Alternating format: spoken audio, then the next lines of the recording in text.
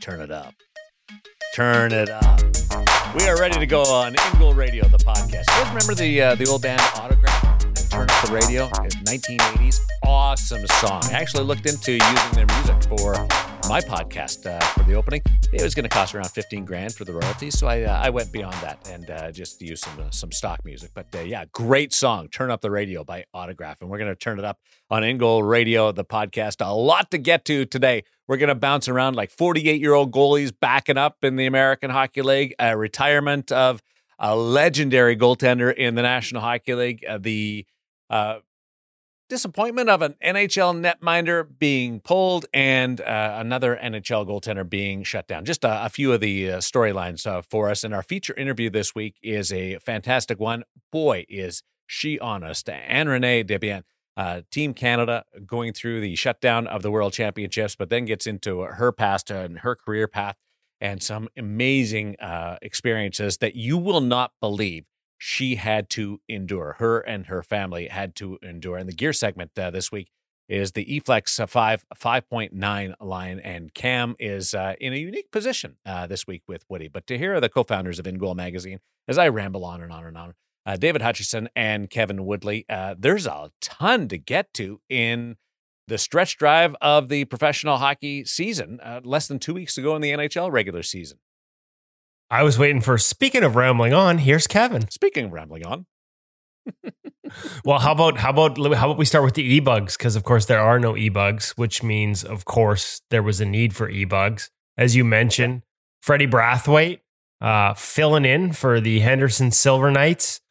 Backing up, let me tell you, did that get a little bit of attention? I think it went a little viral because he was still wearing that Atlanta Thrashers mask from his 2 years in that organization, even though, as you pointed out, never played a game there.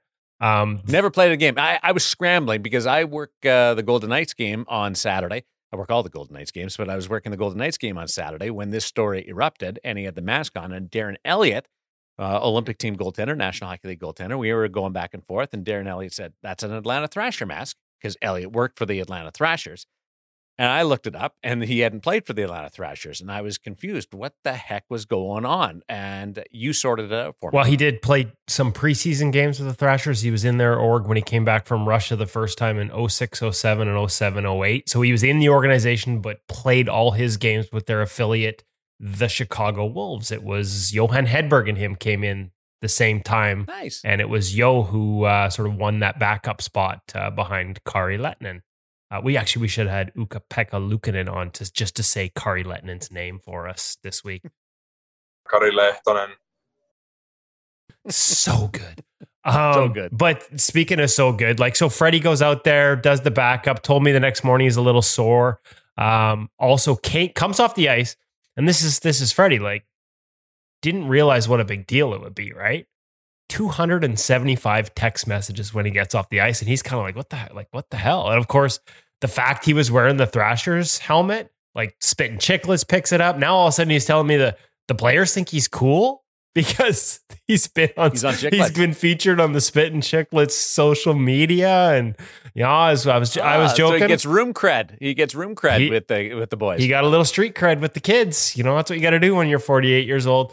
And how about the gear? I didn't know what I was more incredulous about, that Freddie had a pair of pads that weren't 12 inches wide, or that they made intermediate sizes in pro specs. So I gave him a little bit of a tickle on that one. He responded in kind. So chirp fest all around. It was good times. And hey, but and then in the same night as that's happening in Vegas or in Henderson, here in Vancouver, I'm covering the game with the Ottawa Senators that saw Artem Anisimov, a forward with 770 career NHL games playing up front, get dressed as the emergency backup goaltender for the Ottawa Senators. We were joking in Vancouver because Fred's brother Rod works for the Canucks.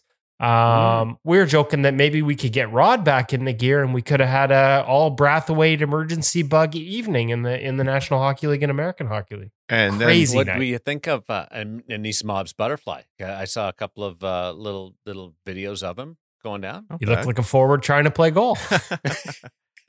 Hey, and then the Canucks were only one injury away from Woody having to suit up as well, weren't Well, they? they were gone by then, and the reality is they'd never invite me to do that because they know how bad I am. But yeah, I was trying to be nice there. I was trying to lobby a was- softball, Woody. yeah. Come on. I know. You know me, facts only on this podcast. By the time they were down to 2 goalies, they were already in Ottawa. So I didn't get that opportunity. I would have liked the opportunity for Ottawa to just go in and be the e-bug there, but no outside e-bugs this year. It was interesting to hear their coach, DJ Smith, explain the decision-making process. A lot of people would have assumed it was Zach Burke, their new goaltending coach, would be the e-bug. But as DJ explained after the game, 3 hip surgeries post-career and also an ear issue from a shot off the mask at one point during his career. So he was not an option. Evidently, GM Pierre Dorian played a little goal at one of the Christmas skates and was considered. I didn't know that. Yeah, he was considered at one point for the job. So I thought Anisimov did it. I loved it. Anton Forsberg in there showing him how to put the gear on, the butterfly drops, everything. It was a fun night, largely because we didn't like that conversation changes if he gets into the game, right? It goes from being a fun story to, like we're at this stage story if he actually ends up playing for the Senators. I think it just becomes another layer of the COVID era. Like, can you believe that happened? Like, any other time you're like, that's embarrassing, but this time around, it's just the COVID era. Everything gets a pass right now, doesn't it? Yeah, exactly. Hey, before we get into the other subjects, if Freddie does need some new gear, you can go over to the Hockey Shop, thehockeyshop.com, source for sports Surrey. I was good. That's a perfect transition because it doesn't matter whether you do need, and we'll talk about that later in this podcast with Anne-Renee Desbiens, the importance Hutch knows full well of senior size equipment with intermediate size palms. Or if you need intermediate pads in pro spec or whatever custom order, whatever pro level pad you need, or if it's just something off the rack, the latest, the greatest, and sales on past generations can all be found at thehockeyshop.com. We've been running through a lot of that new stuff, a lot of CCM over the past couple of weeks because their launch is official. We've got a lot of Bauer gear coming up in the next couple of weeks that you'll definitely want to stay tuned to the podcast for the gear segment with Cam and the Hockey Shop. But you're also going to want to stay tuned to thehockeyshop.com. And if you are blessed enough to live here in the Lower Mainland, check them out in person because there are some really exciting lines and not just at the pro level. We're going to talk about that next level down with CCM this week in the gear segment, the 5.9, with some really exciting things from other brands as well, including Bryant's with an optic version at the lower price point, and Bauer with a 3X pad that frankly does not seem to be that much short of a lot of pro level pads for half the price. So to sort of sort those things out, because it's always a question that people ask, like, when do I need the pro? When can I get away with the other? If it's your kids are growing up and coming through the ranks, or even beer leaguers. Cam's the guy to ask because he'll give you an honest answer. I've been in the store before when parents have come in wanting to spend money on the latest, greatest, kid needs the ultimate protection. And I've watched Cam fit the kid and say, you know what? He's not quite there yet. I think you should stick with what you have or try this lower level model. This is too big for him and it will impede his performance. Honest answers. I've watched it happen when you could just make a sale. Cam wants to make sure your kid or yourself is just playing in gear that is going to suit their game, their size, their style, and allow them to perform at their best. That's why we go to the Hockey Shop, and that's why you should shop at the Hockey Shop, source for sports, or thehockeyshop.com. One of the great backplates in goaltending has been it's Miller time. And Ryan Miller of the Anaheim Ducks, winningest goaltender winningest U.S.-born goaltender in the NHL, has announced his retirement. Just a couple of reflections from Hutch and Woody. Well, what an incredible career, and it's been a privilege for all of us to be able to watch Ryan Miller play from the days in Buffalo, obviously here in Vancouver with us, and finishing off his career now in California. And really happy for him and everything that he accomplished over the years, and glad that we got to watch a guy who, loves the position as much as anybody. And of course, Woody can talk about his experiences and chit-chatting. And I think our friends at the Hockey Shop might even come into that conversation as well. But one of the it's I got to bring in my goalie dad thing here every time we talk about something, boys. But for me, one of the great memories was having my son at a Canucks practice. We were a guest of another organization that kindly invited us, and we were watching. It was Tampa. We were watching the Tampa guys practice, but then the Canucks session. I remember just seeing a bit of work going down in the end where we were watching, and then out in the other end of the ice skated Ryan Miller, no coach, and just took to the crease all on his own, nobody else down in that end. And he started just working through some very basic crease movement drills on a game day. And it gave me the opportunity to point to my son, who was sort of at that age at the time where they think I already know how to do that. And I pointed down there and I said, you see what he's doing right there? I think we were doing that on the ice a couple of days ago, weren't we? NHL goaltenders working through the basics because they know that's what's going to make them better. And nobody is too good to focus on the basics. So I really enjoyed that little moment with him. But Woody, I know you've had some great experiences with Ryan over the years. Yeah, no, and he's been a guest on the podcast. I'd highly recommend going back and finding the episode. I don't have it in front of me in terms of the number, but search it out. We'll post it on social media today.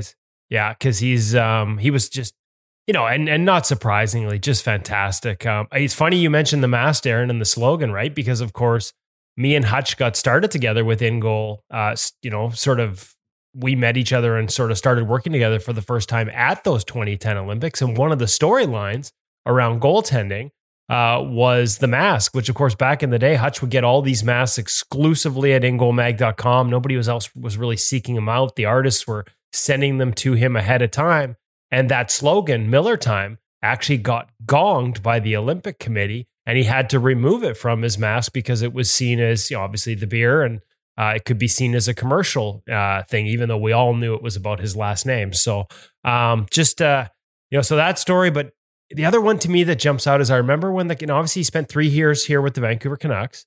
And when he signed here, there was a lot of questions about how he would handle this market and this media attention, because the reputation he came with from Buffalo, obviously the short stint in St. Louis, sort of failed trade deadline experiment there, was as a little bit prickly. And I remember doing media here in Vancouver on the radio, talking about how that just had never been my experience. And maybe that's because when I talked to him, we were talking about the position specifically. But I think a lot of other people in Vancouver came to see it my way. And that they just had nothing but praise for the professionalism, the way he stood in and answered tough questions here during a tough transition time for the team, sort of away from the Luongo era and, a team that was on the rise and competing to a rebuild that he was a part of here. He just handled everything so professionally and with class. And so, I was of the opinion that the reputation earned in Buffalo was perhaps unfair. And I think he showed that here in Vancouver to all the rest of the media. I've seen a lot of that same sort of sentiment echoed here on social media in Vancouver since this retirement announcement today. And the other one that jumps out to me is, of course, when he left, I sent a text message when he signed with the Ducks just to say thanks for all the time and for putting up with all, because you can imagine, you guys have to deal with me talking. Imagine having to deal with this as a professional athlete, asking these questions all the time and all the annoying little details. He handled all the time. And his response was no, at least he just liked the fact that I cared to find out the right answer, that I wanted to know more. And if you wanted to know more and truly understand his thinking about the position, about the way the game was flowing around him, he had all the time in the world to sit down and explain it to you in very well thought out and deep, insightful terms. And that's what I always appreciated about him. Because I know, believe me, guys get tired of me asking them questions all the time back in the day when we're allowed in the locker room. And Ryan always stood in there and took the time to be, like I said, thoughtful, insightful, truly explain the process. The blockers, right? We still see him in the CCM blocker. People ask why. Well, one of the things is it's got that zipper in the back. You can just take the blocker board out, and he would replace his blocker board on a regular basis. And I remember the first time I saw it, I was curious, and explain to me, like, look at how much damage is there. You need it to be, so you need to replace it and have it crisp and fresh, and pucks will always come off the same way. So just one of countless examples of him taking the time to explain something that I just, I don't think other people would have bothered just to sort of explain in that detail. Well, he was a foam guy in his pads. He'd Yeah. rip apart pads and have everything all over the place trying to compare it. And those stories are probably a little exaggerated, but I'm not sure by how much. Or not much at all. Like, he was, his gear went home with him, and he did some of the sewing and the stitching and the repair work and stuff like that. Like, he was very, again, I've used this example before. You don't have to be Ichiro Suzuki with your bats in a humidor to make sure the temperature and the air is controlled around them, but you need to understand your equipment. Ryan Miller understood his equipment and made sure that it worked for his game throughout his career. Ryan Miller, I saw a post that said he was the top goaltender in the NCAA, in the American Hockey League, in the National Hockey League, and in the Olympic Games. The only person to ever do that. And I may be forgetting. I don't know whether he was top goaltender at a world championship or not, but those others, that's incredible. That's a being the top goaltender at all those levels or tournaments. Wild. So wish him the best of luck. Another guy that's going to take his place down the line as probably USA's top goaltender at the Olympic Games, if the National Hockey League does go there, is Connor Hellebuyck. And we know what Ryan Miller did in 2010. So if Connor Hellebuyck is there in 2022 next year, beware whoever's coaching that team. Make sure that you're working with him if you're going to take him out of a game, because Connor wasn't very happy last week when he was pulled from a game with the Winnipeg Jets. Yeah, no, not happy at all. And listen, like, I like that he's honest enough about his feelings that he's going to tell you. Yeah. Right? Like, he's not going to just, mask it. To him, and there's a mindset thing here. Whether he thought he was on or off that night didn't matter. Whether he thought he had his fastball or not, to him, didn't matter. It wasn't about that. It was that it was a 3-2 game, and he wanted the chance to continue to battle with his teammates in that 3-2 game against the Toronto Maple Leafs. And so, we had that article this week at ingoalmag.com for premium subscribers with Chris Dreger. It's kind of a two-parter. The first part was about the importance of never stop battling in practice, and part two was sort of how do you recognize in those drills that absolutely suck for goaltenders, and we all know them. They exist right up to the NHL. How do you find something to work on so you're not just tuning out? And Renee Desbiens talks about that as well this week. And I thought at a different level, that was an example of it. Like, it's not always about feeling great and just, being at your best. It's about finding ways to compete and showing your teammates that you want to be in that fire with them, even when you're not at your best. And to me, that's all I took out of Connor Hellebuyck was I wanted to still compete with my teammates out there, and I was upset I was not afforded that opportunity. I think it's a case where Hutch, Paul Maurice, and Connor are probably both right. Yeah, no, absolutely. I mean, it's the coach's responsibility to do what he can to get the most out of his team, the thing that he thinks is right for his team today. But Connor is a number one goaltender in the National Hockey League, or frankly, at any level. I think a number one goaltender wants to be the guy, to be the gal, to be the person that takes their team even in the tough moments. You don't want to pull yourself out. What about you guys? Let's go to beer league time. Is there a time that you wish you could just sort of throw in the towel and leave a game, or do you want to be there till the bitter end? Well, think about that. How many times have you struggled in a men's league game and then ended up having a great second half and pulled out the win, and all is forgotten from the terrible first 10 minutes? And that might be what Connor, in a weird way, is talking about. Or how about that? It probably is what he's talking about. How about the other side of it? I'll admit to this. Like, how many times have you been in a game at a beer league level or dropping or whatever, or weekly skates, and it's just not going, and you maybe don't fight through it, and it continues to slide, and you're not battling, and how do you feel afterwards? Like, do you, even if in that moment you're just pissed at everything that's going around and you're in front of you and you're mad because guys aren't where they're supposed to be and you're all fired up because you know it's not, maybe it's not your, or you're actually letting your mind go to where it's, that wasn't all on me. Ever get out of that game, look back at it 20 minutes or 2 hours later and go, wow, like what was I doing? Like, how could I give up like that? I think we've at a beer league Sounds level. like you have. Yeah, I've definitely felt that. And you know what? You regret it every time. I have a Woody-esque solution because you're on a beer league team. Of course, you're the only goaltender. There's nobody sitting on the bench who can rescue you. So what do I do when I feel like I need to pull myself? I just pull my stick. I go get the other stick.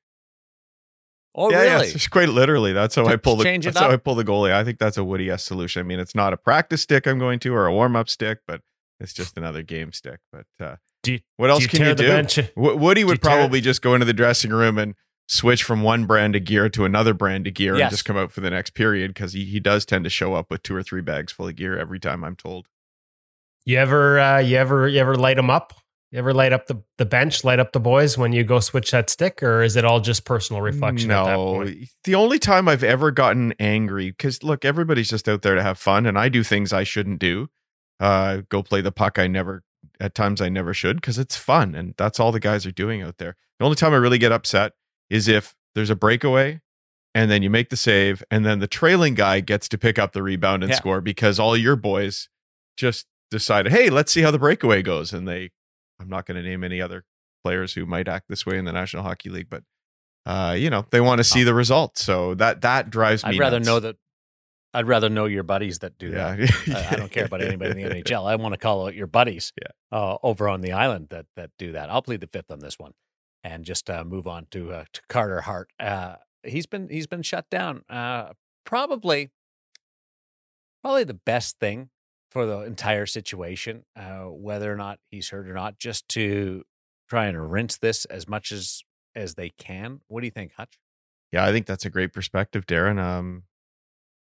I don't know what a better solution would be because it's had, as you say, a very forgettable season, one that I'm sure he is excited to move on from. And if he's the person that I think he is, I'm sure he's excited to sort of cleanse, as you say, and then get back to work and think about what next year is going to be like, because he is a bit of a no stone unturned personality. So you feel bad for him that there's an injury here and that's the way the season has to end, because I have a feeling, back to the Connor Hellebuck discussion, guys, he'd probably like to battle it out to the end. I'm sure he doesn't want to walk away. But I think his mind's going a million miles an hour too. Yeah, and there you go. There's the organization versus the individual thing as well. It probably is best to shut him down. And but it's a tough way to end a tough year for him. Well, and the other thing too is if it's an MCL, as they said, let's be honest. There's when you can return, and there's when you're actually better. And going back to Ryan Miller, I remember the year where an MCL sprain is essentially a small degree tear. It's a lesser degree tear of the MCL. He was out. Eddie Lack came in, posted like a .921 and helped the Canucks get to the playoffs. Ryan became an option in the playoffs and eventually played in that first round series against the Calgary Flames because he'd recovered enough in a 4 to 6 week period to return to the ice. But I remember being on the ice with him and Alex Auld in like August and having a long conversation about the process back. And it wasn't until July, August that the knee was actually healed. So there's being able to come back and there's actually being healthy. And with an MCL, they are not usually the same thing. A lot of goalies will come back from it, but then go through the entire summer of rehab before they feel back to normal and back to 100%. And if that's what we're talking about here, and given the season and all the other things, why not let him get back to 100%? And the other part there is that you keep hearing around that team, you're starting to wonder if they got the solution internally, and maybe it's time to step away, take a breather before you attack it again with Carter and try to get him back to the form he showed in those first couple of seasons and, all the way up to that point. I haven't heard of any changes to the National Hockey League voting format for year-end awards, but not this week, but next week, once we get through the regular season in the North Division, whenever that's going to happen. But once we get through the regular season, I would like us and the entire in-goal family to declare the top goaltenders from each of the 4 divisions and might give us a better idea of where the Vezina voting is going to go. But each division can and should be on its own this year, judged individually, and then you can whittle it down. What do you guys think? I think that's the Millard plan, isn't it? I think the league should be going with it 100%. The fact that you're playing within your division and not across, I don't understand how you could exclude one. And yeah, I look forward to the In Goal Central discussion here. Well, I will provide the ClearSight analytics breakdowns to let us truly weigh goalie performance relative to team performance so that we can really attack this properly and give it a fully educated thought. Unfortunately, I can tell you right now that the winner's only one statistic really matters, and that's going to be the big old W's, because it's not smart goalie people that vote on the award. It's general managers. As Brian Burke said recently, why would we get it? We get goaltending wrong as much as anyone. Why do we decide on this award? So one of the few, I will agree with Brian on that one. But yeah, so look for wins for who will win it and look for us to tell you who probably should, because they're not usually the same or not always the same. Let's put it that way. Which division do you think will be the toughest to determine a winner? Oh God. East? You know what? You put me on the spot so much that I actually have to pull it up to figure out who's in what division. Exactly. Oh yeah. 100%. Because I'm so locked into the North, I'm trying to think of where the other candidates. Does that not tell the story right there on how difficult it's going to be to pick a winner in all the categories beyond Connor with the Hart Trophy, because he's going to have 100 points and he's going to be so far ahead of everybody else. But like trying to pick a Norris, trying to pick a Selke, trying to pick some of these awards when people haven't been able to not only watch a lot because you're so dialed into your own division. Like I'm in the West. I watch more West Division hockey than anything else. But you haven't been able to see these other players in person at all either. And I think that that speaks to it. And the pause by Woody is an example of that. Yeah, it's I did have to look it up and then you're right. That's exactly right. And the funny thing is, like, you talk about who would be the candidate in the East, and I'm not sure there is a goalie in the East that jumps out to me that should be, right, in that conversation. Might be the most difficult one. In the North, I think there's some equally challenging decisions to be made there. I'm hearing a lot of Mike Smith talk. Not that he's going to win the award, not that he should win the award, that he should be in that conversation as a finalist. Obviously, Connor Hellebuck, before the recent dip, was starting to make his way into that conversation statistically. Interestingly enough, before their COVID break, Thatcher Demko statistically absolutely should have been in that conversation. And maybe with a strong surge, probably not going to get, into the finalist category, but maybe he gets into the conversation. Interestingly enough, with a season that isn't scheduled to end till May 19th, well after the playoffs have actually begun for others. So, there's three that could be in the conversation there. Vasilevsky, obviously, in the Central. And to me, it's still Flower in the West. And again, frankly, the gap in the public numbers between Vasilevsky and Flower have shrunk. And in the private numbers, Fleury has remained on top throughout. So I think that this will end up being Andre, but I'm not necessarily 100% sure that not saying it shouldn't be, but the argument for Marc-Andre Fleury is a lot stronger than I think a lot of people that are going to get to choose realize. Florida's had a great season, but you don't hear Bobrovsky or Dreger. Dreger's got some great numbers, but you don't hear that, right? As much, unless I have earphones on and have the noise canceling. But feel free to I think you're right.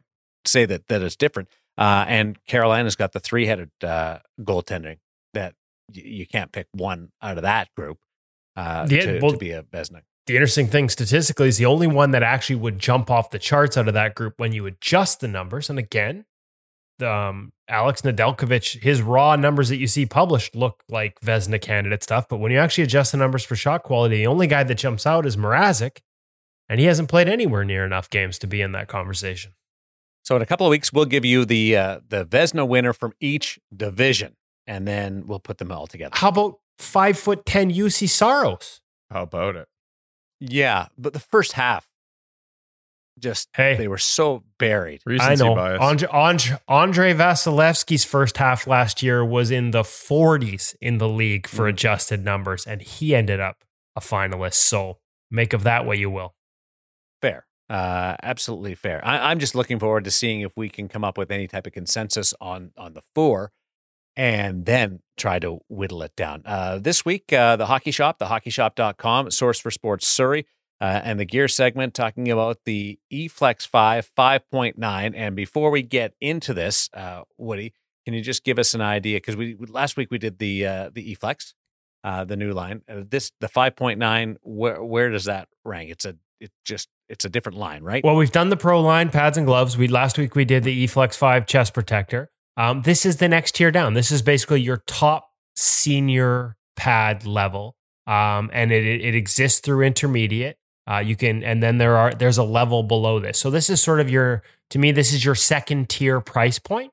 From a pricing perspective, you're about half of what you're paying for pro gear.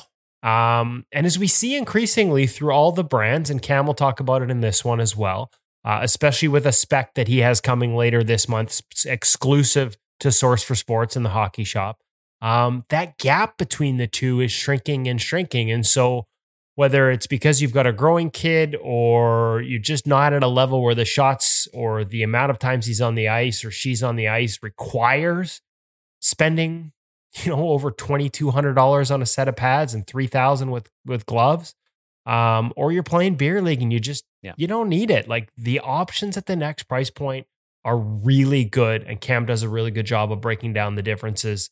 And exactly, you get what you pay for, but sometimes you get a lot better value at this price point than you might expect. It is the gear segment brought to you by Source for Sports, the Hockey Shop, thehockeyshop.com. And it is in a different location this week as we turn it back over to Woody and Cam.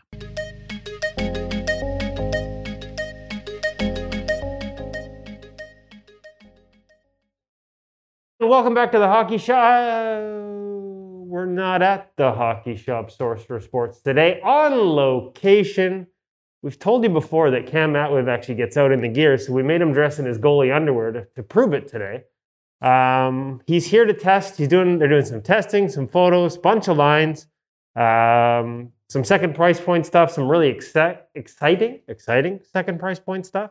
And we're going to start today by talking about the eFlex 5 5.9. Cam, this is sort of your senior level pad, the step below pro. I want you to walk me through some of the specifics, the call outs. What is the same? What is different? What are people going to get for, roughly half the price? Yeah, so great value is always an understatement when it ever comes into these middle price point lines.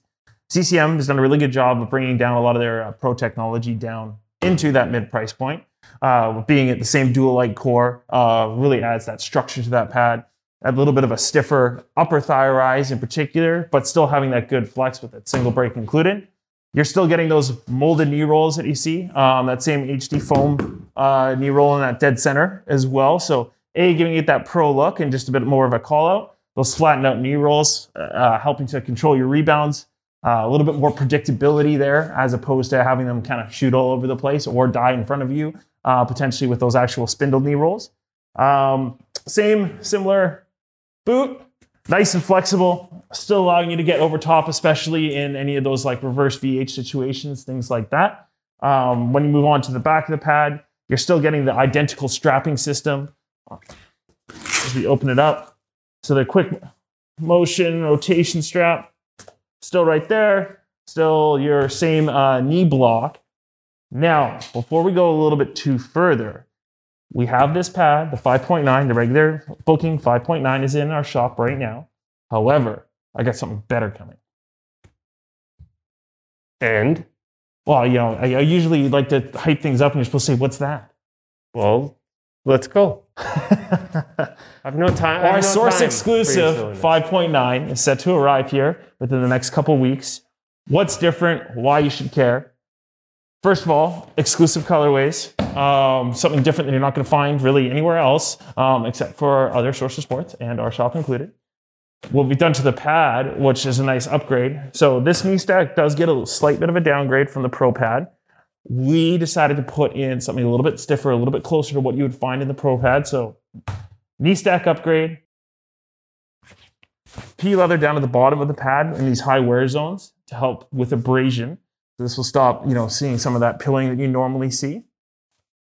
That kind of covers it mostly for the pad because the biggest upgrades I find are in the glove and blocker. So let's talk about the normal ones first, and then we'll talk about what's upgraded on our source. Grab that glove. All right, 5.9 regular glove. 600 brake is stock. 600 brake, double T. Game ready, felt palm. No D3O in this. Really worth it to call out. If you've already been a fan of CCM 4.9 gloves, similar concept, same brake angle. Good closure out of the box. They've tried to improve that a little bit more. Not as stiff in particular. Pretty close. Yeah. Still fresh. I never even baked it. Good overall feel. What's different now? Source exclusive. Biggest call out, D3O palm. So we basically bought the exact same game ready palm that you find in the Pro Glove down into the mid-range level. That's our source exclusive SDC 5.9, which you will see here soon. Overall, we believe we did Skate Lace 2 as well. And I believe there's one more change, which I'm going to hold on to because I can't remember exactly what it is. But I'm sure it will come up and be noticeable to everybody once we get there. Blocker. Because you're just lucky I'm not going to hit you with this for forgetting that one. Blocker's a blocker to a point. However, 5.9 blocker, direct derivative of the eFlex 5. You still get that HD molded cuff, which is their new piece for this year. Still a bit of a thinner blocker board while maintaining that good pop off of it, off the blocker board itself. What changes now when we get our SDC? Beyond our improved colorways, we also bring the D3O index finger down from the Pro Glove, which isn't featured on the regular inline glove. What that is for is that as you're holding that stick, any pucks that are riding up, that gives you that protection right on that index finger. Okay, so this is the 5.9. You've got the 5.9 Source for Sports exclusive spec coming later. End of May, early June. All right, okay. So this is available in stores right now. Again, roughly half the price of a Pro product. Make sure you check them out at thehockeyshop.com for all your pricing needs. You can see behind Cam, you've got the eFlex 5 5.9 chest protector. We've got pants. We're going to be talking about all these things in the near future. But for now, we'll leave it with the 5.9 pads, blocker, glove, and make sure to stay tuned for more on the Source exclusive. Get it at the Hockey Shop, thehockeyshop.com. Their version of the 5.9. We'll show off some of that a little later when it arrives in store. All right, Cam, thank you. Get out there on the ice and work a sweat up because, to be honest, I think you kind of need it. I'll stack the pads. You all know what that means.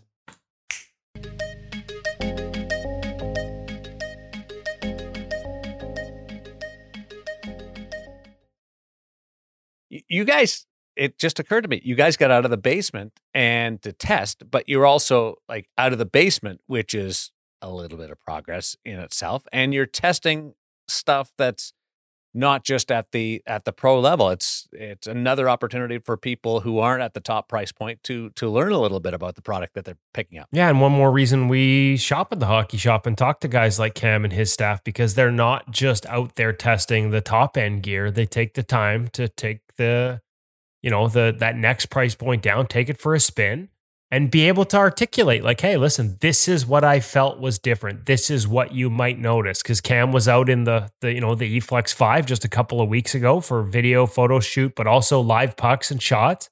And now here he is out this week in the 5.9. And I thought it was just going to be a video shoot, but they had a shooter out there. They had live ammo. There were puck marks on the pads. Cam got a chance to experience. And I think to me, the experience he gets to have personally just translates into better information when you ask him, how this is going to work or how you're going to feel the difference in this versus the other option if you try it out.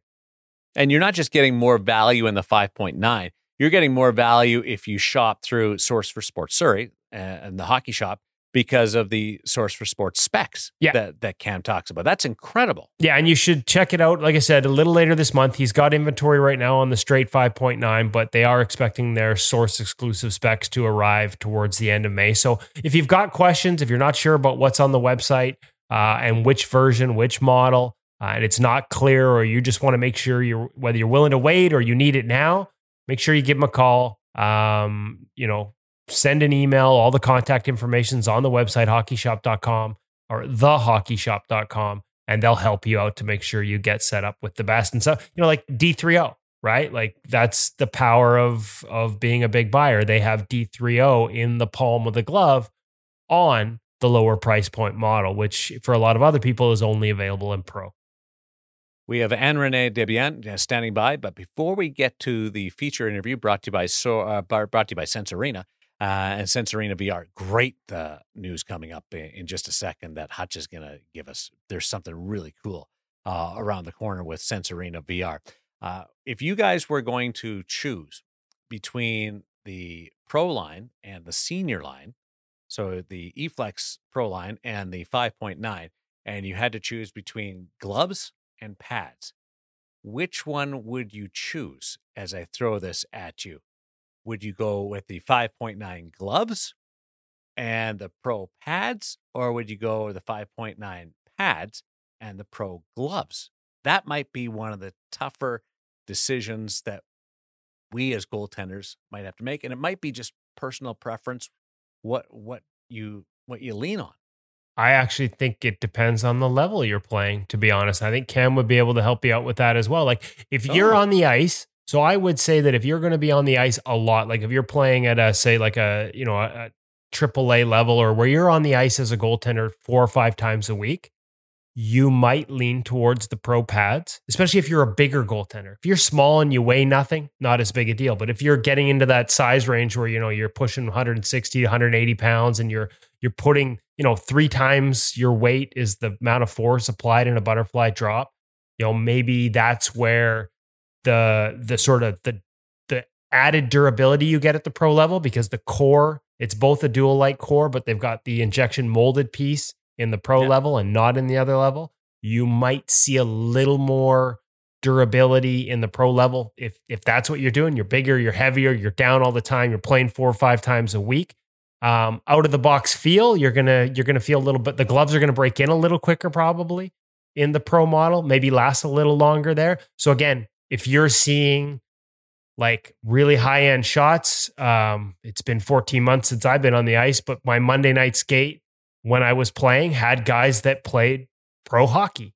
And so would I want that extra protection in my hands for that skate? I might choose the Pro gloves in that one and go with the senior level pads, because I'm not on the ice enough to break down the pads, but I might want that little extra protection, not because all the games I play are like that, but that one time a week, these guys can shoot. So it really is a unique individual decision if you were looking at splitting those things. And a guy like Cam could definitely help you make the right one. I think I might go 5.9 pads and the Pro level gloves. Hutch, what would you choose just off the top of your head? I think I probably would do the same thing as you, Darren, just, from my own perspective of playing, but goalie dad again. Yeah.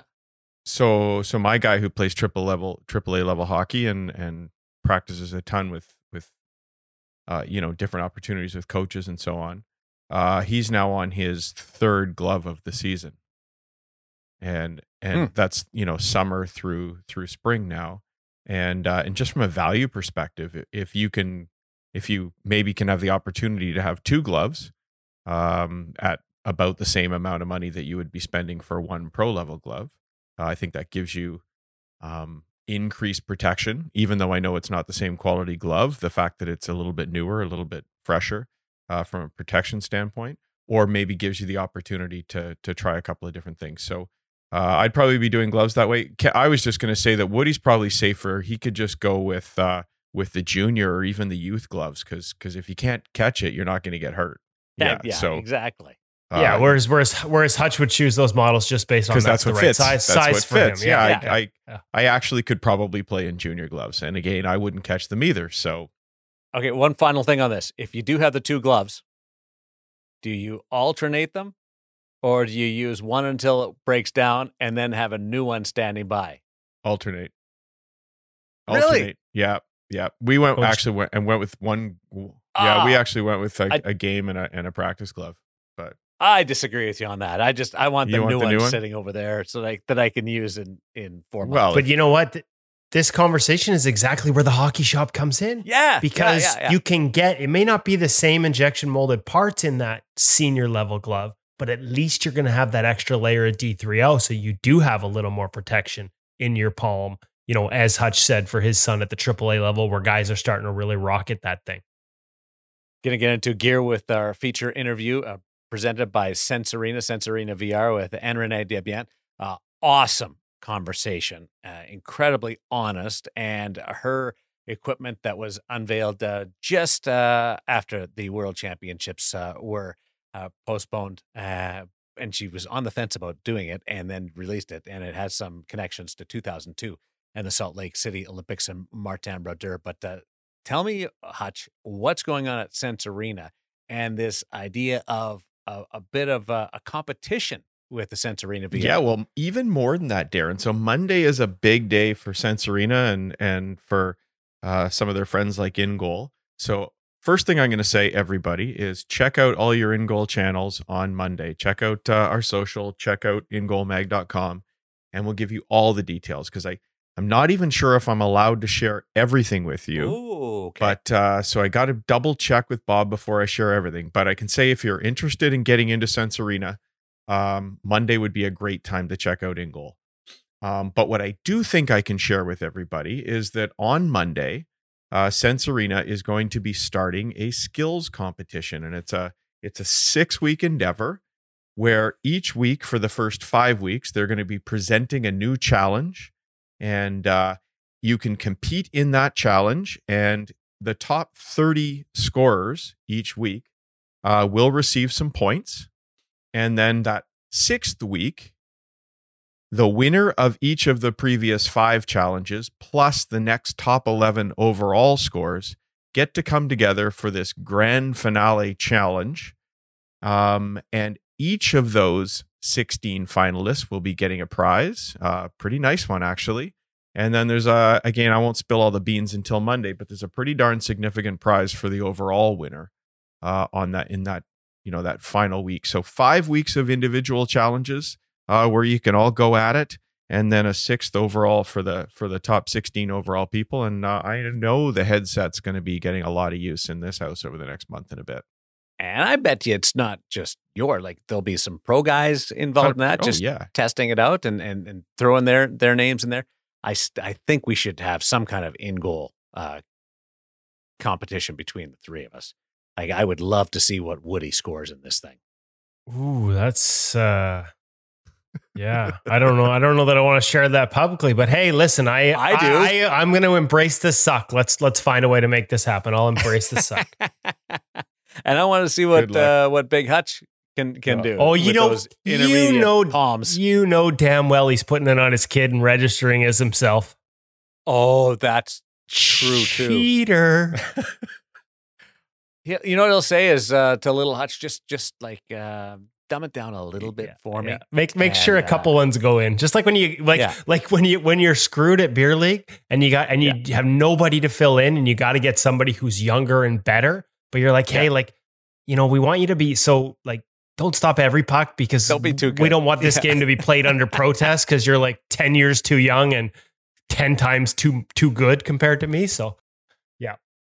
That is a brilliant idea from the folks over at Sensorina VR. What a skills competition. That is really cool. And let's fire that up, and can't wait to bring you the results and track the progress of that. Our feature interview brought to you by Sensorina and Renee Debian. And just give us the Cole's notes before we throw to this wildly honest and enthusiastic open conversation.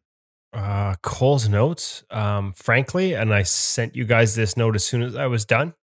And it wasn't just because I was in a post-vaccination delusional state. Might be one of the best interviews we've had. I loved her honesty. There was advice here that applies, right up to NHL level in terms of how you manage practice and your attitude towards it, how you work on certain things in drills that aren't goalie friendly, how you need to be a good teammate sometimes when the drills aren't about you. The things she went through in youth hockey, some of the crap she put up with because she was a female goaltender. where the game is at now, the options that are available that she sees through mentorship programs in the PWHPA, like just every aspect of this interview. I don't care if you're a male goaltender, a female goaltender, an aspiring pro, minor leagues goaltender parent, you will learn something from this interview. It's one of my favorites that we've done in the last little while. Like for a long time, she was just awesome. We love to bring gender, age, and competition all together into one room. And this conversation accomplishes that massively. Here is Anne-Renee Desbiens, the feature interview on In Goal Radio, the podcast presented by Sense Arena VR.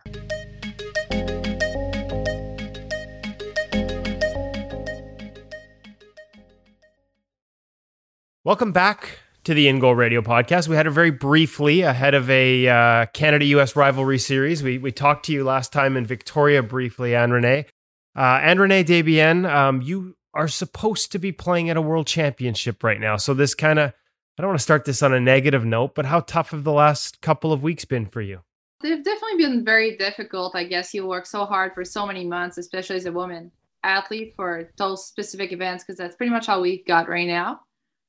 So to be in Halifax, to be in a selection camp, and to look forward to those events and be canceled last minute was definitely very difficult. So I currently am on vacation. I guess there's not much going on right now. We're waiting to hear what's next and all of that. So obviously very disappointed, but I guess that's kind of the world we live in right now. Frustration because of, I mean, you'd geared up for it so much. I mean, you'd been in quarantine as well. Like it's one thing to have it canceled and it's never a good thing, but to get so close to the start and have gone through all those steps must just add to the frustration. Yeah, I guess it's very difficult to understand why. We all quarantined before. We all went through so many tests. All were negative. So that's very hard to understand why it happened. I guess, yes, health and safety is the reason used. I guess optics is probably the real reason why. It's really hard to ask everybody to stay at home, to do less things, and to host an international event in the city. So that's also probably the major reason. But very frustrating, like you mentioned. You go through all this. As an athlete, you train to peak at those events, and then now it's just to start all over again. So we were all excited. We were all there looking forward to represent Canada again to compete, and then it was taken away from us again. Now, obviously you don't have a timeline on when the next one is, but looking ahead to 2022 Olympics, like how important is this event to give you some competition? Because it's been so long for the women's side, for the women's game, for yourself, for your teammates to get into games that, have this juice, have this competition level. That's funny because I was actually listening to a podcast that Shannon Zavadas took part of the past few days. And she was mentioning that she had time to get pregnant, give birth, and her daughter is actually 8 months. So that's how long it's been since the last World Championship, because Shannon was the starting goalie for us. So that's just to put things in perspective right now. So quite a long time. But I guess for myself, like after taking that year off after the Olympics, the league folded. So I have no professional league to play in. All the international events have been canceled, minus the rivalry series with the U.S. last year. So it's really hard to keep pushing. And like currently the PWHPA on the Canadian side is a little more difficult to put in place. So we're hoping to have something coming up, but it's still to be determined.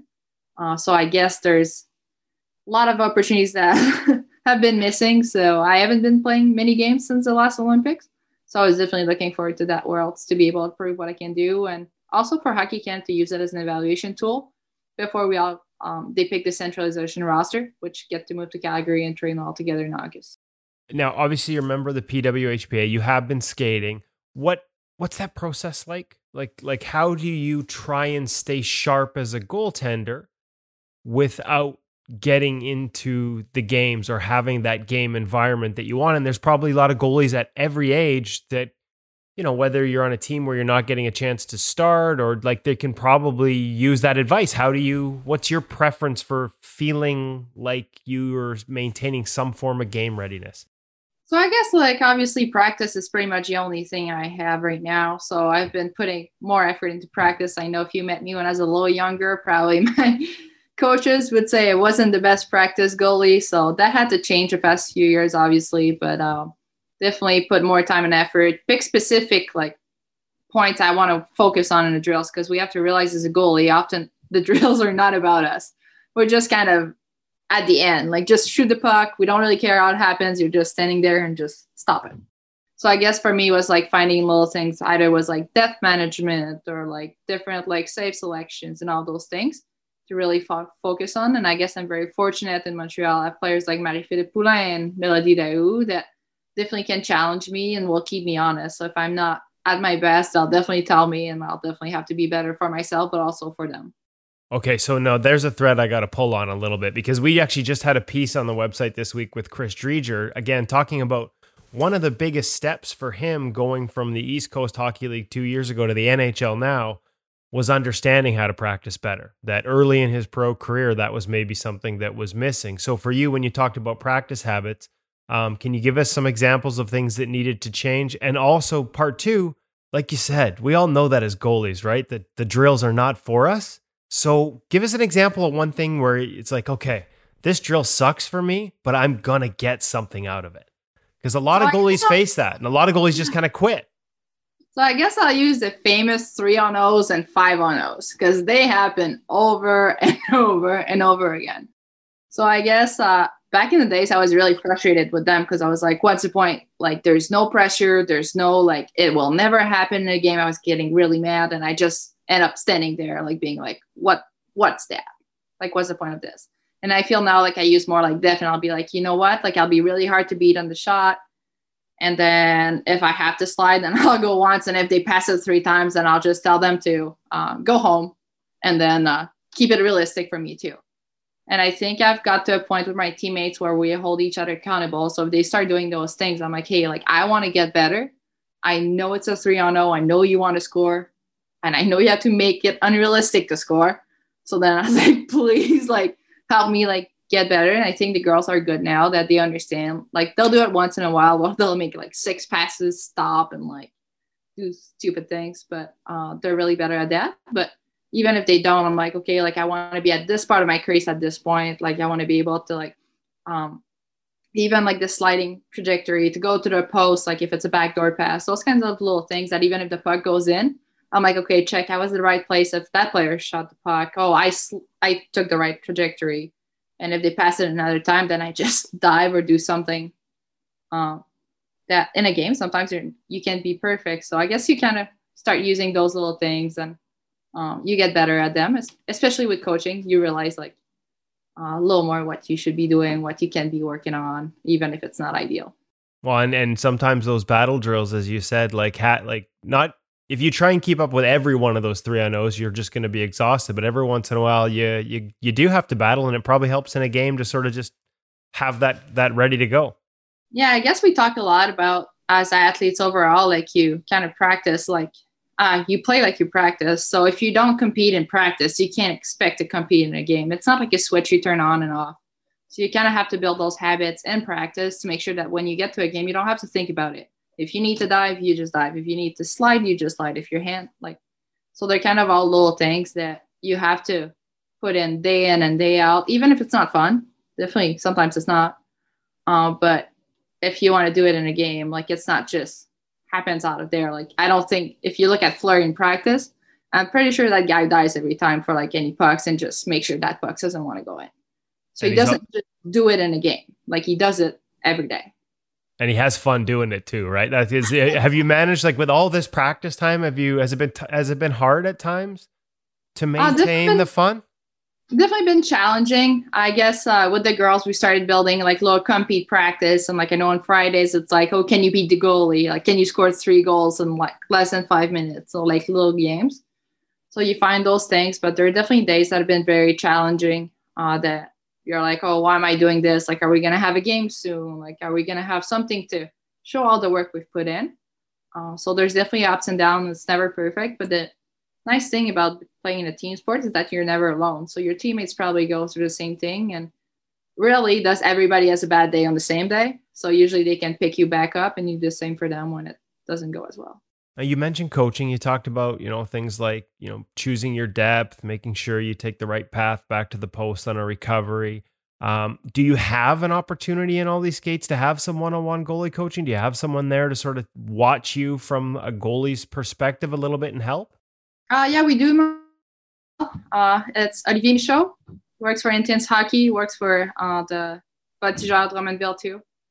So it's been really fun. He's been coming out twice a week with us on Mondays and Fridays, and they're more goalie specific. So we've been lucky in a way that Mondays and Fridays are usually for goalies. Tuesday, Wednesday, Thursdays are usually for players. So then I can't complain as much the other days, like when it's not goalie specific, because usually the other twos are. So it's been really fun that way. The girls are really enjoying it too, because they realize that what we're working on, it's probably what's going to make them score. So.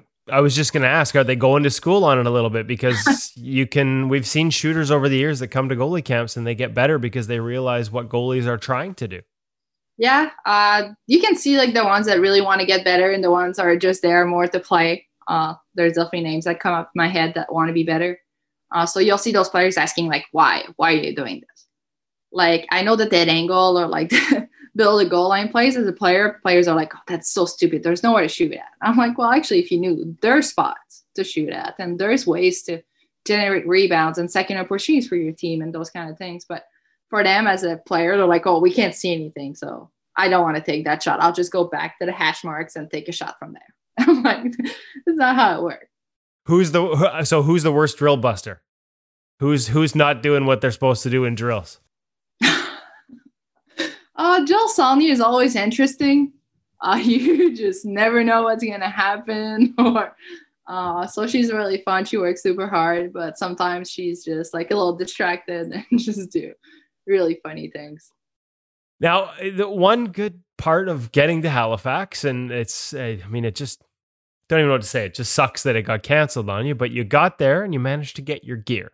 Now, we've already talked to you and done a story on it, but share with us the background of that Heat and Helite 10 setup that we've seen on Instagram now. We had the story at InGoalMag.com, but for our InGoal podcast listeners that maybe haven't seen it, share that story with us.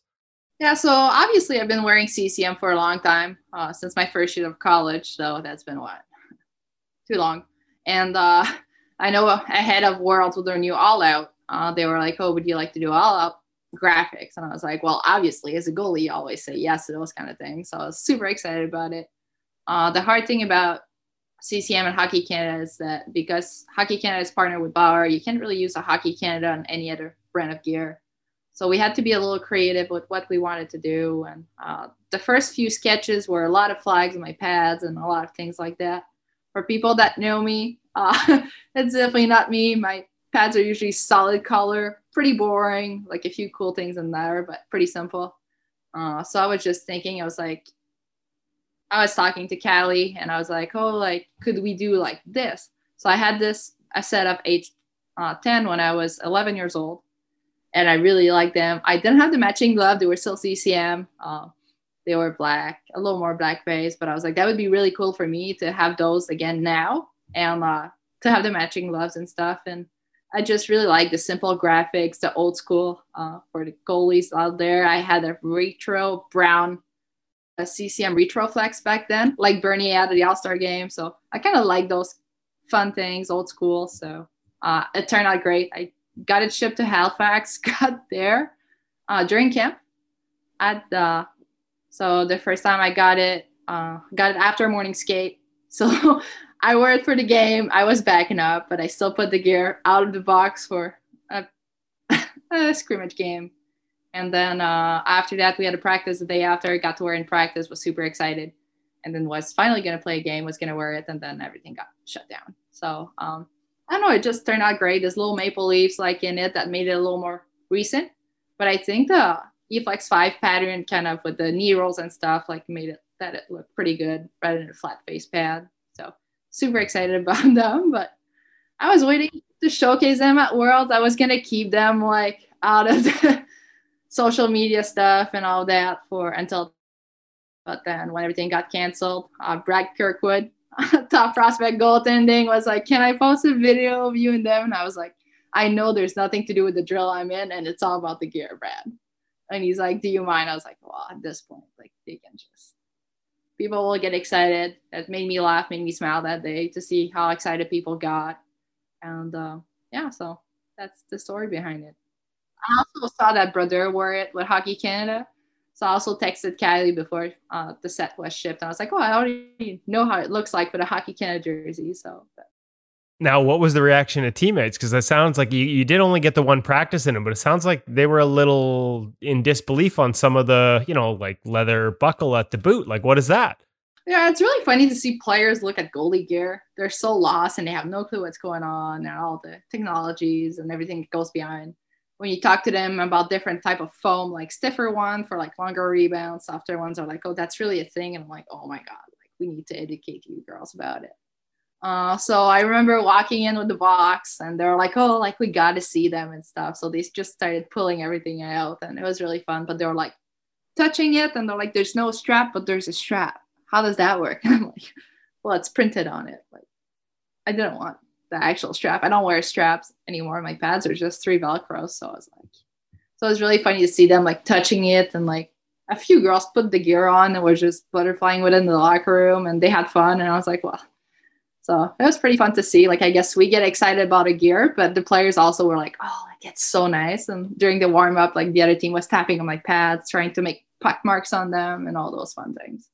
Nice. Now, so we'll have a world championship at some point. We're still waiting to hear, but we'll get to see those in action then. How have you? That's for sure.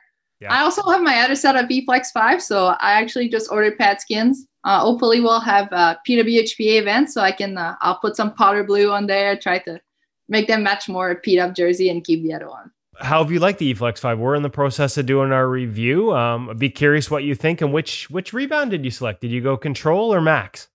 I used the max rebound. I guess I tried the Axis and it was not the right pad for me, but I kind of like those like longer rebounds when the puck comes super fast, a little harder for the player to control and all that. So I really like that. So I definitely use that on them. Really enjoying it. Love it. And then I just really like it. It's more a hybrid pad. It's been working pretty well for me. So I love the rebound control on them. If I hit the top of the pad, stay close to me, get to freeze it a little lower, bounce, flies out. Because I remember like Cass just kicking the puck out of the zone with her power pads all the time. I'm like, what is going on here? So it's kind of been fun to have that in between because that's more like me. Otherwise, I changed my glove for a 590. I've been a 600 for a while. Just learned they changed it, but I already switched before. Intermediate palm as a woman. We have smaller hands. So that was also a great change for me. Definitely fits way better. So super excited about that too.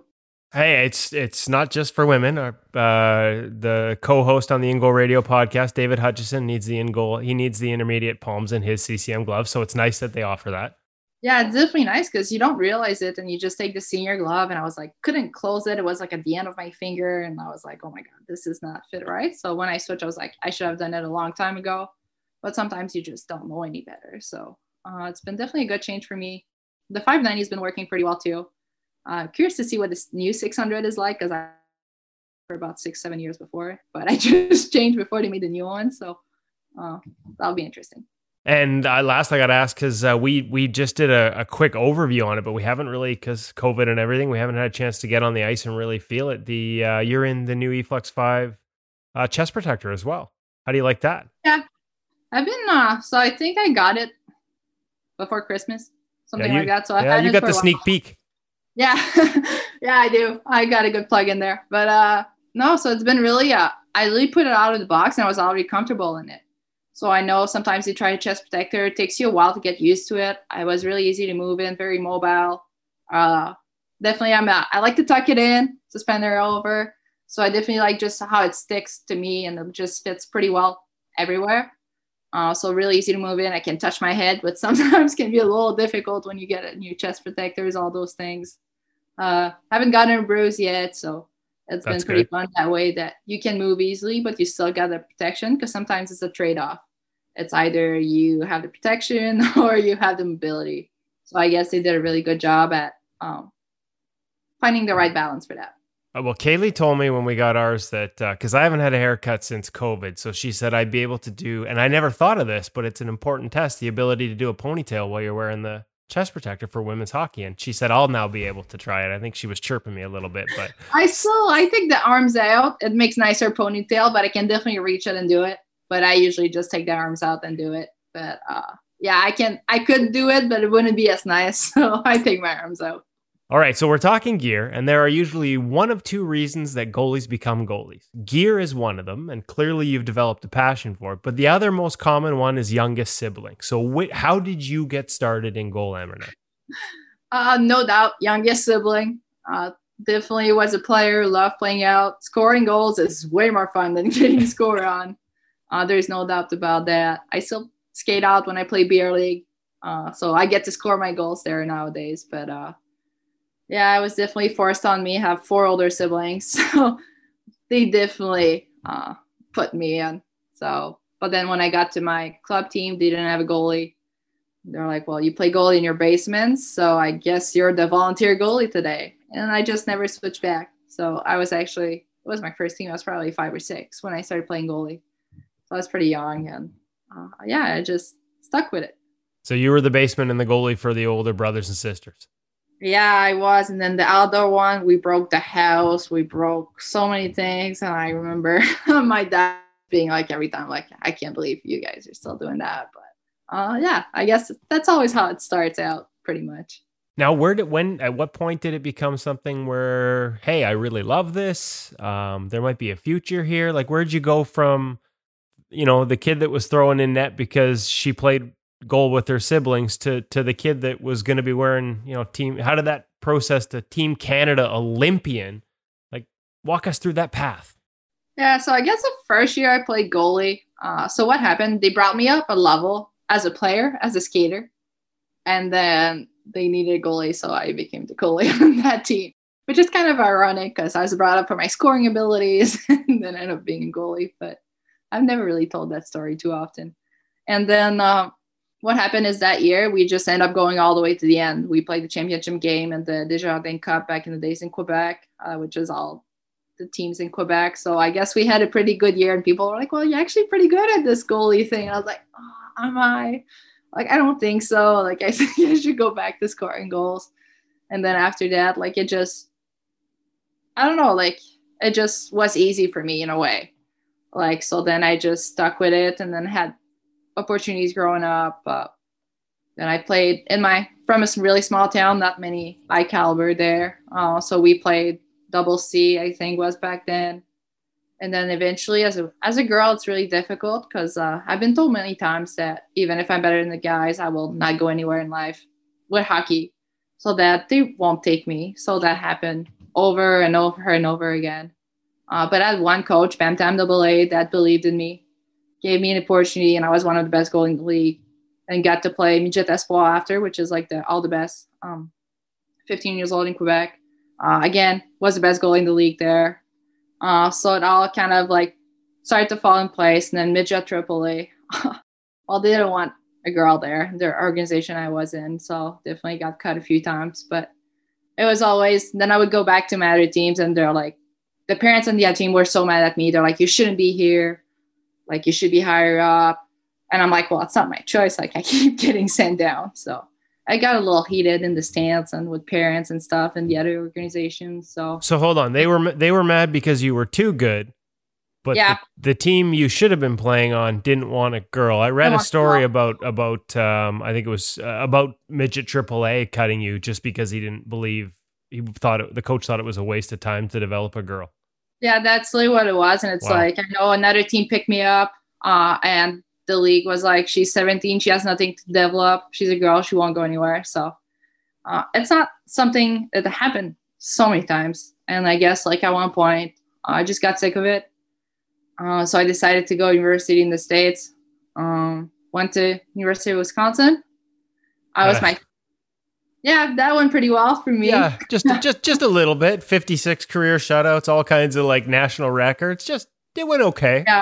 So then I think it was the right time for me to switch. Like, as much as I love playing boys, like obviously from a goalie perspective, the game is a little different. We can chat about that for sure. But it was time for me that way that the men's side kept shutting doors. And like, I always wonder like how different my career would have been if I had those opportunities that the boy did at my age and all of that. But I guess women's hockey will get there one day. I know now you go and like they start to have girls team. There's still volunteer coaches. There's still usually no goalie coaches. So there's still like discrepancy there, but hopefully one day I'll get better. But yeah.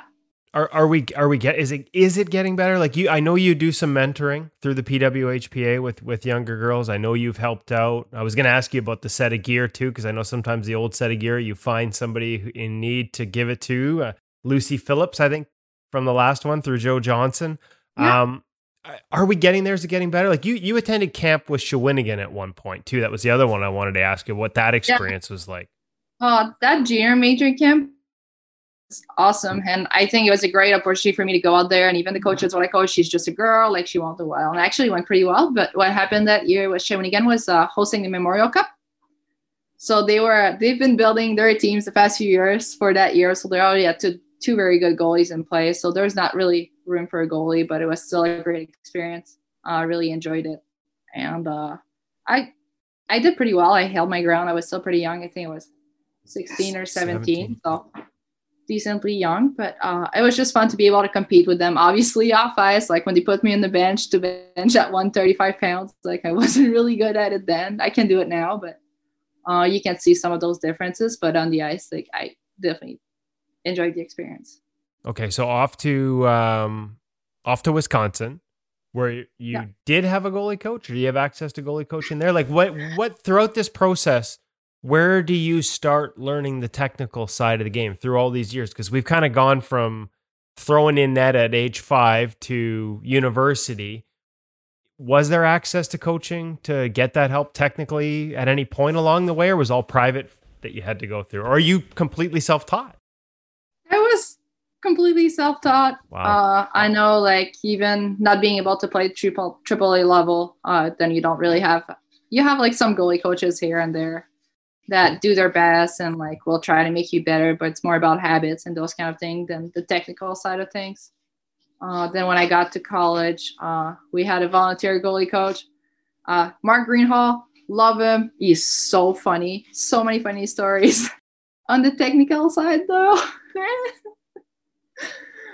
so definitely was more self-taught. But then again, like I love to learn. I'm definitely I like it to be. I'm a perfectionist. I like it to be perfect. I love to know why things work that way and all that. But I definitely got more of my coaching when I got to Team Canada. Brad Kirkwood was probably the first goalie coach I had on a more regular basis and all of that. So definitely started a lot of teaching from him. I'm pretty sure he's happy where we're at now, but it took a long time. Is that frustrating a little bit too, to sort of have to not have that access growing up? Or like I don't have much contact with minor hockey at either level, boys or girls. Like, do you feel when you talk to some of these younger girls that you're working with on the mentorship side, are they getting a little more access than maybe you did when you were coming up? I guess it's very different nowadays than what it was back then. I guess now kids play 12 months out of 12, which definitely wasn't my case. I just played during hockey season. We had the ice here from September until March or April, and then you just move on to do other things. So it's definitely different. I think the parents are getting a little more intense about all the goalie sessions and all those private lessons. I know all the goalie coach out there love it. It's super fun to do. Like I love coaching them. I love them as a goalie too, but hockey is definitely becoming even more expensive than what it used to be now for parents. So I guess those kids are getting more coaching than what we did back then. And it's a lot more on the private side than with the teams. So I guess for us, it was more like if you had it with your teams or like summer goalie camp or those kind of things. Well, now I know a lot of the goalies will do extra to get those private lessons in. Okay, so finish school, Olympics, big moment. Get the start in the first game in Pyeongchang, shutout, and then you decided to take a year off. What was that decision about? I know there was a lot of focus on it, a lot of questions about it. Why was it necessary for you to take that break after 4 years of school and the rigors of making it to and through an Olympic Games? Yeah, I guess that mentally, being centralized in Calgary, it was really hard mentally and physically. Like you're just never at home. You're always on the road. We all moved to Calgary. I think some of the months I probably slept 4 or 5 days where I lived in Calgary. So it got really taxing physically and emotionally. Then you go to the Olympics. It only lasts 2 weeks. And then the result obviously was very disappointing for us. So it's like you work all those times and then this happened and you're like, why? And especially for me, I guess I was never used to not being the starter. So that was also a little challenging on the individual side. So after I graduated, after the Olympics, I just wasn't sure what I wanted to do with hockey. And obviously, as a women hockey player, there's not many opportunities out there for you to make a living. And I'm someone that is really logical and organized. So for me to not have like things like that, I was really stressed about it. So I decided I took an internship at Deloitte. So I have a undergraduate degree in business and accounting, and then did an internship there, then decided to go and do my master in accountancy. So I finished that at Wisconsin, got that. And when that was over, I was like, okay, now I got a plan B. If things don't work with hockey, like I can still rely on my degree and like get a job and be able to work. And I was coaching that full year. I really enjoyed it. I had so much fun trying to share your knowledge. And especially as a goalie, you do so many things without thinking that once you have to put words on them, you have to realize like what you do. Like, how do you explain it to somebody? You've been doing it for so long, like you're doing decent at it. So it's like, you have to put words on something that you find very simple, that is not so simple as someone else. So I found that really eye-opening. And then Hockey Canada was asking me if I was interested in giving it another shot and coming back and playing. So I was like, no, like I just want to coach. So I got to coach, mentor at their goalie camp. I got to coach the youth sport team at their under 22 camp. And they were still harassing me. Like, are you going to give it another shot? Like, we have fall festival in a month. And I was like, oh my God, like I'm not ready for this. So I gave it another shot and here I am today. Now, the coaching side, I'm fascinated by that because you're right. That would have been an interesting process. Like, did you learn things about your game once you had to, like you said, articulate it? And can you give me an example?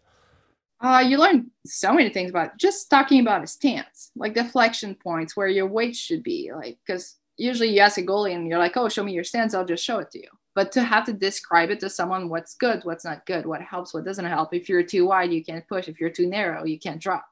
If you're like, you're not bent and you're not forward, you're going to fall backward. If you're too forward, then it's hard to move. Like, so just like to find all of that and like to realize all of this. And also like coaching, you realize sometimes your athletes are really annoying and they do things that you really dislike.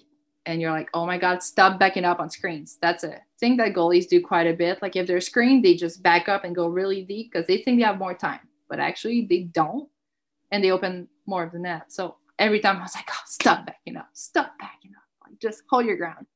And then I went in net when I go back to camp and I did it once. And I was like, oh, I was in net. And I was like, oh my God, I just backed up on the screen. So I remember after the game, I went back to my goalie coach. I don't remember what it was at that event. And I was like, I just backed up on the screen. He's like, is that all you remember for your game? I was like, yeah.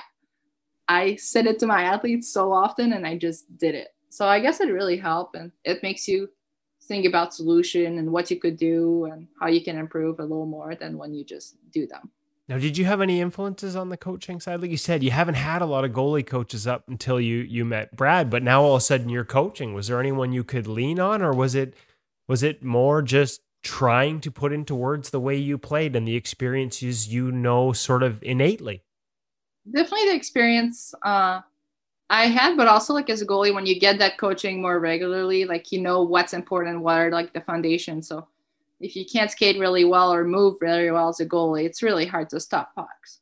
So you kind of learn that stance is really important, that then power is, and positioning. So you kind of start picking what's the most important, then you tackle that, then you learn how to prioritize because you can't only fix one thing at a time. You got any goalies out there will understand if you try to stop a puck, think about your glove, your stick, your knee bend, the puck is going to go in. So I guess like with your athletes, you have to realize that you have to hammer one thing home until you get really good at it, then you can move on. Because otherwise they'll all overthink, the puck is going to go in, they're going to get frustrated, and they won't want to do it again. See, I'm going to age myself here, but that's my favorite line it's from Top Gun, the movie. If you think out there, you're dead. Most people just look at me like I have two heads because nobody remembers that movie, but I'm old. It's true though, right? We heard it from Matt Murray this year, right? He was trying to make all these changes and he gets into a game and you could see the wheels turning. And if you've lost that instinct, you're in trouble out there. And I guess like even for me as a goalie now, like if I have bigger changes to make, I'll do them usually over the summer while I have more time to work on them. Or I'll do them like Monday, Tuesday, Wednesday, and then on Thursday, Fridays, I'm like, I just go with it and then play my games over the weekends. That's when I used to have games and used to have a routine and a set schedule. But that's what I did. Monday, Tuesday, Wednesday were to like work and improve. Thursday, Fridays were just I do my things and then I played my games over the weekend. So you kind of learn.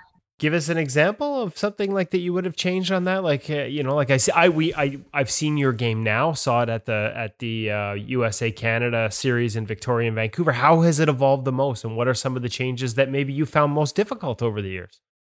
I think that when I moved on from the boys to the girls side, that was definitely very challenging because I used to be the smallest goalie in the league, and then I ended up being one of the biggest goalies.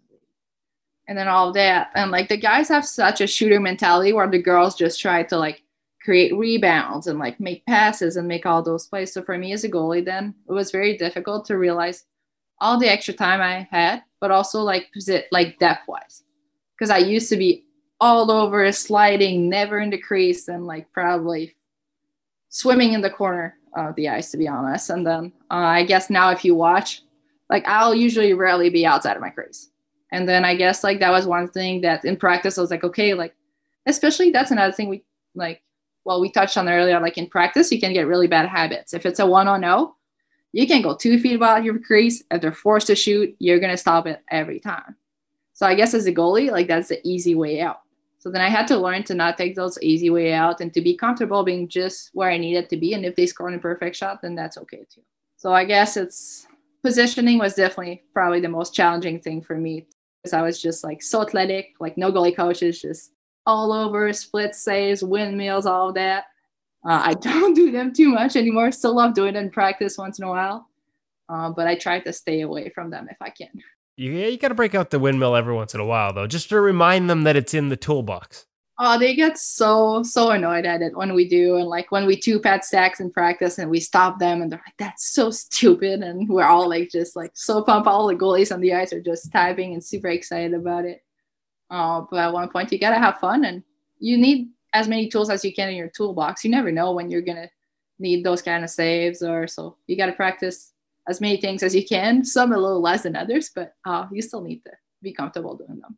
Now, you come off that year off, you go back and get a master's in accounting. Hockey Canada's pulling you in. You were drafted in the NWHL, but never played there. You joined the PWHPA. This is kind of a bigger picture question about where we're at and what the options are. But for you, first of all, why you chose those options and how you ended up coming back to the national team after all that pleading. So I'll start with why I came back to the national team. I guess as an athlete, we love to compete. I'll always wanted to be the best I can be. I always wanted to represent my country. So if I was ever going to go back, it was to be at this level only. So I was like, if I go back, like I want to give it another shot doing the things I didn't do right the first time. And like I mentioned, if you ask any of my coaches when I was younger, even probably my first centralization, I have a little bit of an attitude, I would say. I can get really upset at things and stuff. It's changed quite a bit lately. So, but it was really easy for me to be frustrated in practice and those kind of things and kind of just get mad. Doesn't happen anymore. Maybe once every 2 months, but it's definitely not as common. So I definitely just wanted another opportunity to make things right and to be at peace with myself after and to be like, okay, like I actually done everything I could this time, which wasn't the case at first. And then as for why the PW and WHL, so when I was drafted by the Boston Pride, I believe, they never reached out, never got a phone call, never got an email, never got a message. So it's kind of hard to sign for a team when you never talk to anybody. So that's probably why I didn't pick that one, I would say. That explains that. Yeah. And also like now, like I strongly believe that we have the quality to put a league together. We have like enough players to do it, but we need the infrastructures and stuff. And I think that by joining the PWHPA, that's really what we did as players is like with those showcases to prove that we have the talent, to prove that we have the quality, and now we just need the infrastructure. Because what people have to realize is even during those PWHPA showcase, half the players still work full time. So like, yes, like it's really hard for us to compete every day. Like even us, like we're more fortunate on the national team, but We have some of the girls in Montreal that work 5 days a week or more, and then shows up to practice Tuesdays and Thursday night with us. So then, yes, we do want to push you for them too, to just be able to do that, focus on that, put the off ice time, put the rehab time as you get older. Definitely spend more time in the rehab room and all of that. So those things takes time, but I think we have the right talent, we have the right players, we have the right leadership to do it. And I think it's time that those little girls get to dream to be a professional women's hockey player. I know growing up, I wanted to play in the NHL. Well, I guess I did. I played in the All-Star game. But that was my dream because I didn't know any better. And then I know girls in sports like drop out of sports most than any boys, like especially at high school age. And as we can see during this pandemic, sport is health. So we have to encourage them. We have to motivate them to keep in sport. And that's definitely one way. If they can grow up to be a professional women's hockey player, I can promise you more of the girls are going to keep playing. So national team is great, but there's only 23 of us. And 23 is a pretty small number in Canada. So then we have to realize we need more opportunities to keep them healthy, to keep them competing. And for anybody out there, any companies, hiring athletes is probably one of the best things because we have leadership, we're committed, we can work as a team. So it just helps build leaders in our society too. So I think it's time that people realize that it's more than sport overall. I wanted to ask you about the All-Star game and you mentioned it, but I think I'd rather ask you first out, like, tell me about Farrah Walker. Tell me about the mentorship program with the PWHPA. And because there's a young female goaltender that you've built a relationship with. She's 15. Like you said, right in that age where 14, 15 is where we see women's sport. A lot of, like, that's where most of the drop off occurs. The opportunities aren't there. They stop playing. How important has that been to get involved on that level? Yeah, so I was very fortunate. It was a partnership between Scotiabank, PWHP, and Hockey Canada. Usually Scotiabank put out an event for girls, and then they couldn't do it this year, obviously, with COVID. So they kind of moved things virtually. So they asked me if I want to be a mentor, and Farrah was the only goalie selected in the program. And obviously she was paired up with me, but I guess it was really fun, I think, for her and for myself to realize that what many of us go through are the exact same thing. And yes, I hope sometimes things will change, but things are still the same. And I think sometimes you feel alone. You feel like you don't really understand why. You don't, the changes between the women's and the men's game is sometimes a transition that can be very hard for some of those young players. So to have someone to talk to can be very valuable. And also to keep challenging them, because sometimes you get comfortable. Like you go from the men's to the women's, and then you do pretty well, but you still got to challenge. You still got to get better. So I think it was a really great experience for both of us to be able to relate on so many topics and to be able to guide her, whether it was like answering a question about university, national teams, just life in general was definitely beneficial for both of us. Okay, did want to ask about what was the All-Star game experience like, and is that just a sign too of the amount of attention and entertainment that you generated in that 3-on-3 game? Is that just a sign of what exposure can do and would mean if more people got an opportunity to see you play? Yeah, I think it was definitely a very positive experience overall. I know when we were at the airport after, people were like, "Oh, we were actually surprised you could skate." I was like, I'm not sure how to take that comment, but I'm just gonna let it go. So I think, it's like people don't compare women's tennis to men's tennis anymore. They see it as two different things. So I guess for us as women hockey players, like people still compare us to the men's game. And you have to understand, like, it's all different. Yes, the shots are not as fast. Yes, but some of the team systems are way better than on the men's side if you study the games and those kind of things. So there's some really good things to it. And like, I think people just like to see the negatives, just like to see what they want to see to support their opinion. So I guess by participating in that game, we had the opportunity to showcase what we could do, and people were kind of forced to watch-ish. So then a lot of people were really surprised and really enjoyed it. And I think that's some of them, that's what they realize. It's like, there is something to watch. It's very fun. It's very entertaining. It is different. And to accept it by the fact that it is different. So the more and more opportunity we'll get to showcase it, definitely the better they'll get. And we definitely grew our platform that day. And I know like we're going to build momentum, like going like another like PWH event, and then another like the Worlds were coming up. So it was really exciting time for women's hockey, and then obviously COVID. Right. And that's, which brings us back to the World Championships. That'll be the next time we get a chance to see you. Again, waiting on that being rescheduled. And then obviously the 2022 Olympics in Beijing. How do you look at the schedule the next little while? Like, do you go back to Montreal eventually and start training with PWHPA? Like, how do you get prepared now? How tough is it to not sort of know what the schedule looks like? Is the motivation still there, or do you take a little while to get over the frustration of this past couple of weeks? It's definitely been difficult. As you can tell, I'm currently at family's cabin. Needed some time off, so I wanted to know if the fish over your shoulder was one that sang. It's doesn't sing and it's not real either. Okay. But yeah, so definitely been spending time here, been gardening, doing those kind of things, staying busy. For many high-level athletes, like usually we have like a plan, like you train to peak at like World Championship, you train to peak at like different competitions. So we were all ready to peak then, and then we end up on vacation. So I think we all need that time off. Mental health is very important, and I think we need that time to reset and to get a fresh start.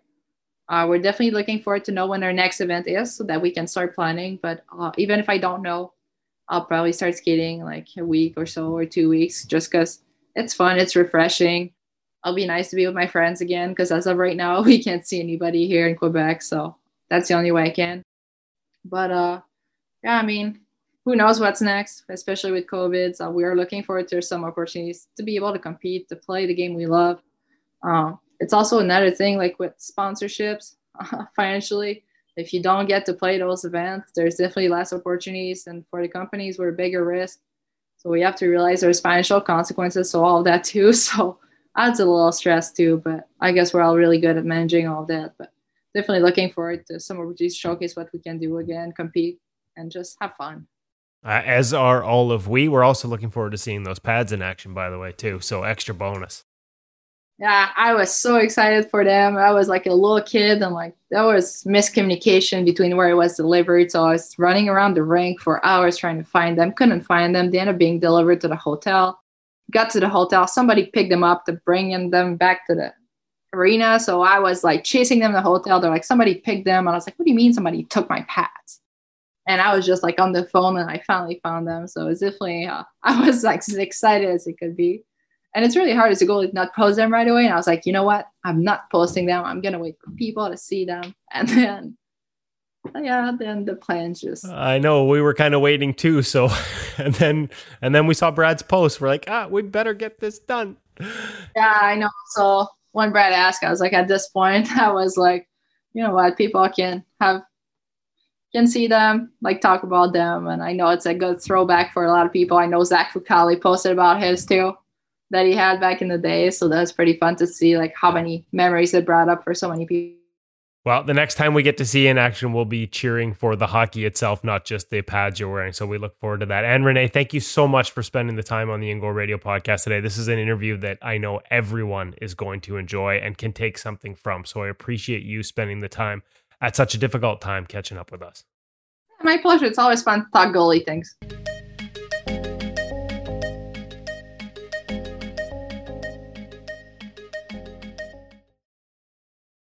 Great conversation, and she is on the fish question. When you asked her about is the fish dance and stuff, I was thinking the same thing. Which is either we're spending a lot of time together and we're really getting to know each other, or is slightly concerning that we're spending so much time together and we're starting to think the same. But I was absolutely on board with you asking about that. Well, again, people aren't going to get to see the interview. They'll just hear it, but it absolutely over her shoulder at her parents' cabin, as she talked about, it looked like one of those ones that it's about to start singing at you, the tail flaps and it starts telling you a story. For sure it looked like that. I had to ask. There's so much in there, including the gear, and you have all the photos, all the multimedia regarding her new set of gear. Yeah, we do. We actually were supposed to have it exclusively before it launched, but with a couple of things happened. First of all, the World Championships got canceled, and no pictures had emerged yet. We knew she had the gear. We had our own images of it, but no pictures had emerged. And we thought maybe she wanted to wait until they re-announced the World Championships to unveil it. So we were waiting patiently. And then, as she mentioned, Brad Kirkwood, the goaltending coach, released some videos showing it. The goal net had some images about it, showed the toe caps, the Brodeur-esque toe caps and the leather straps she talked about in his images. But we were still kind of sitting on releasing the whole set. And then the second thing that happened, she changed phones amidst all this back and forth. So my messages about, hey, so what are you thinking? When do you want to do this? Kind of went into nowhere. And I thought, and when I didn't get a response, I thought, oh, she's really upset about the World Championships and she doesn't want to talk about this right now. So I just took that as a cue. And it turns out she just wasn't getting the message, because as you can hear, as much as she was upset, and rightfully so for how it all went down, she rolled with it. And it didn't mean she wasn't going to spend 45 minutes with us talking about goaltending a week later. Because she has that passion for and that ability to sort of bounce back and move on from things. But I didn't know. I thought maybe she's like, okay, she doesn't want to talk equipment. She's not talking to me. She's not responding to my texts. I'll just leave it be. And it turns out she actually changed numbers in that 2 to 3 window period where we were going back and forth on this. So we still got it called ghosting, isn't it? Called probably ghosting? not the first pro goalie to change their phone number, because Woody had it. Yeah, see, I thought I was getting ghosted. That's true, but I should have known better, because she's such a good sport. Brodeur, and I think 2002 Salt Lake City. That's what comes. I know that wasn't the inspiration behind it. It was her own experiences, but when I see that, boy, do I go back to the celebration in Salt Lake City. And as she said, that was the first time in her mind she got a picture of, hey, this is how it's going to look with our Canadian jerseys. Yeah. I thought that was pretty cool. Awesome. Anything else happening over at ingoalmag.com? You mentioned the Chris Driedger conversation and going through practice. This is an interesting point of the year as the pro teams start to wind down. Yeah, and an interesting time of year for us, bit of a transition, because you've got guys that are wrapping up a season and probably need a break. You got guys gearing up for playoffs, and so a little tougher to get guys for the pro reads and things like that. But don't worry, we've got enough bank. We got a new one up with Eric Comrie this week, and we're going to continue to add to that and expand that list of guys. Give them a little break as their season ends, and then hit some of these guys back up to continue to build up. We got enough to get us through the entire year, but we're going to continue to work to add some of these new names, add names you haven't seen, get new takes, new opinions. We've got a few things up there, like you said, from Chris Driedger. We got some more coming. We had Eric Comrie on the pro reads this week. New Manitoba Moose all-time wins record holder, past some guy named Corey Schneider, not shabby company that Eric Comrie finds himself in. We've got that. We got a big feature coming up on Spencer Knight and USA Hockey. I did a quick look at it for NHL.com, but I've got a deep dive on it, talking to a number of the names, including Ryan Miller, other American goaltenders that were part of a Zoom meeting on New Year's Eve to watch Spencer play at the World Junior Championships, and all of them celebrated his first win in the NHL. And now another start, I think, even tonight, on the day we're recording this. He was going to get another start. He's already got 2 wins. He's carving out a bigger role with that team than I think even the team expected. And he's certainly carved out a massive role in terms of USA Hockey and the efforts it's making to try and grow the position. We'll get into that this week at ingoalmag.com as well. So just to jump off that, he took over from Sergei Bobrovsky the other night and locked down the win. Yep. He has a coach who's not afraid to switch goaltenders or change things up in the midst of intense times. In Joel Quenneville with the Chicago Blackhawks. Remember the Scott Darling going back and forth with Corey Crawford. I don't know whether it'll ever get to that point, but having 3 options at your fingertips could make for some real live goalie drama with the Florida Panthers in the Stanley Cup playoffs. Just saying, keep an eye on it. So how about I give you something else to keep an eye on? Not that this podcast isn't long enough already, but if you're the Seattle Kraken, and they are going to pay their fee this week and officially be in the NHL and making deals, and you see the Florida Panthers with all that talent. I mean, they are a wagon of a team.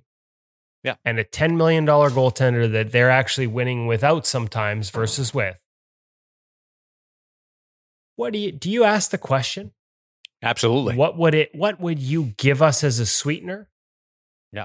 To grab Sergei Bobrovsky? And then if you're the Seattle Kraken, do you then cast an eye north to the Vancouver Canucks, who have blown negotiations here, frankly, with goaltending coach Ian Clark, who got Bobrovsky to his best with the Columbus Blue Jackets and those 2 Vezina trophies? Do you bring that act together in expansion and get yourself a really good player to go with it for taking the contract.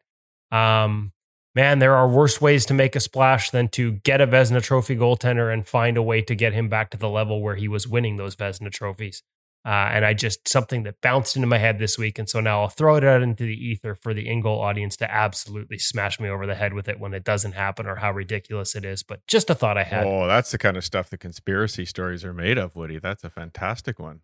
Putting the From the guy who said Carey Price to Seattle when they first got their expansion team 5 years ago. Bring that one up as well, and that's certainly one that we've heard coming up in the news recently as well. Others speculating whether that's a possibility.